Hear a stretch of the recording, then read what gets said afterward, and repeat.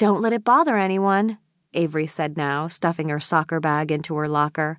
But the homeroom bell's gonna ring in about 5 seconds.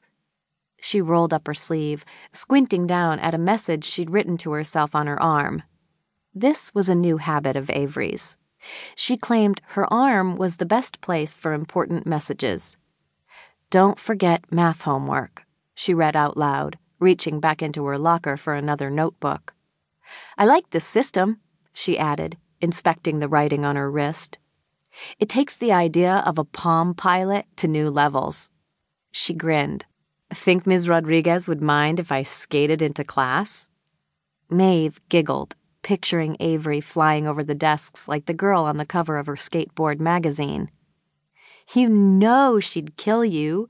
Skateboards in lockers, please," she added, impersonating their favorite teacher.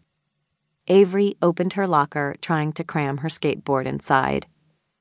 "Avery," Charlotte said, wrinkling her nose, "what on earth have you got in there?"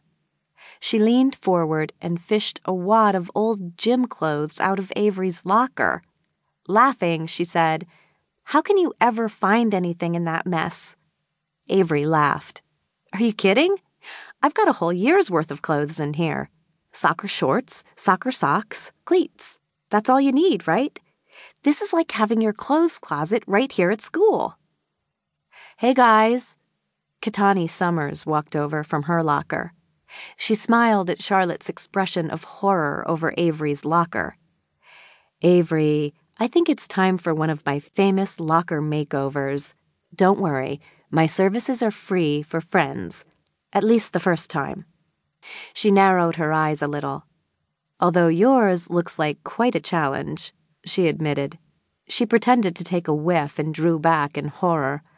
"Phew, maybe some jasmine-scented air freshener." The girls laughed, even Avery. Katani's design sense was legendary.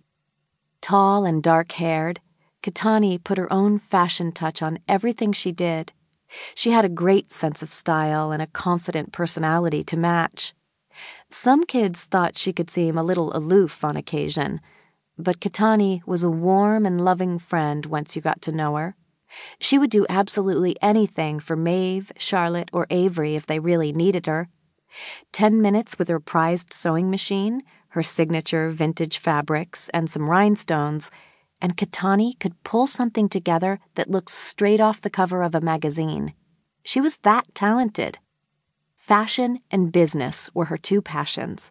For as long as she could remember, Katani had been saving money from babysitting and finally saved almost enough to buy a few shares of stock in a company, and she couldn't wait.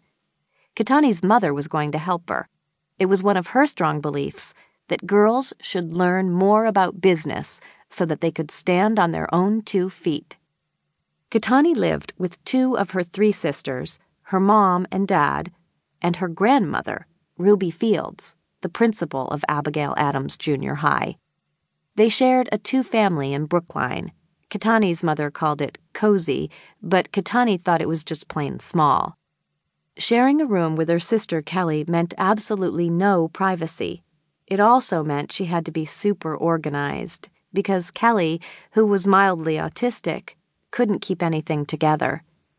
The good thing was that Katani loved order anyway. She kept everything in her bedroom, buttons, shoes, ribbons, all boxed up, labeled, and super neat. Katani liked her world that way.